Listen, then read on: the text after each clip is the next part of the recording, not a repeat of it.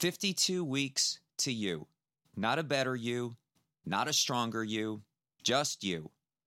I believe we are at our truest selves at birth, and then we're influenced from that point on into becoming who we are today. At some point, we find our independence, and then we redefine who we are. And then life happens.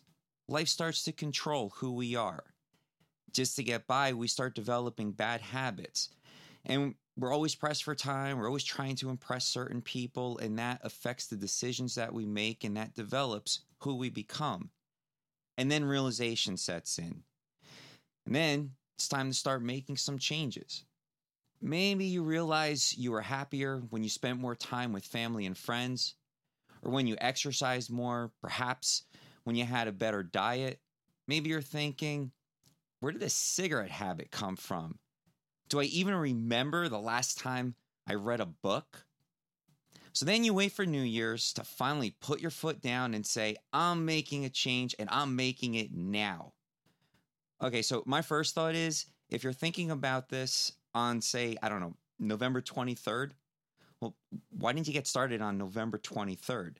It's never too late, and it's never too soon to make a positive change in your life.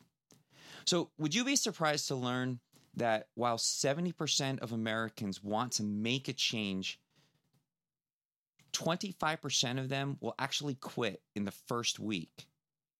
And would you believe out of that 70%, only 8% will actually succeed in what their goals are? Okay, let's go back to that 70%, because that 70% is who I'm talking to.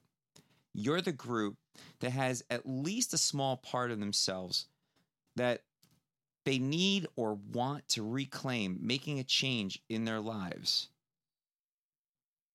My name is Chris Fetchick, and I'm here to help you succeed by guiding you through a journey of small changes, 52 small changes over 52 weeks, so you can enjoy and appreciate you.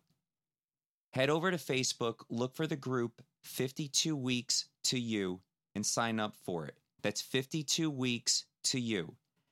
Every week we will focus on making one small change. Now, we're not going to neglect the previous weeks. We're going to incorporate everything, and we're going to bring this all together. We're going to collect these small changes and appreciate something really big in the end. In the next 52 weeks, we will focus on our diets and learn a little bit about nutrition. If you're not already into it, we're going to work on some fitness. I would also like to spend some time dealing with our own mental well-being. This seems to be a big thing lately. It's been all over the news, and it is something I'd really like to put a little bit of focus on. And then finally, we're also going to focus on the environment that we surround ourselves in. And that is very important, especially going back to that well-being. Being in a positive environment can really be a make or break for making changes and reaching your goals. Now, remember, this is a journey, and a journey is something that's very personal. It's personal to each individual. So please be mindful to those who share their journey with the group. While some parts of the journey may be easier for some, we all have hurdles we're trying to conquer. Now, let's start this journey on Facebook, 52 Weeks to You. I'm Chris Fetchick, and this is the introduction to 52 Weeks to You.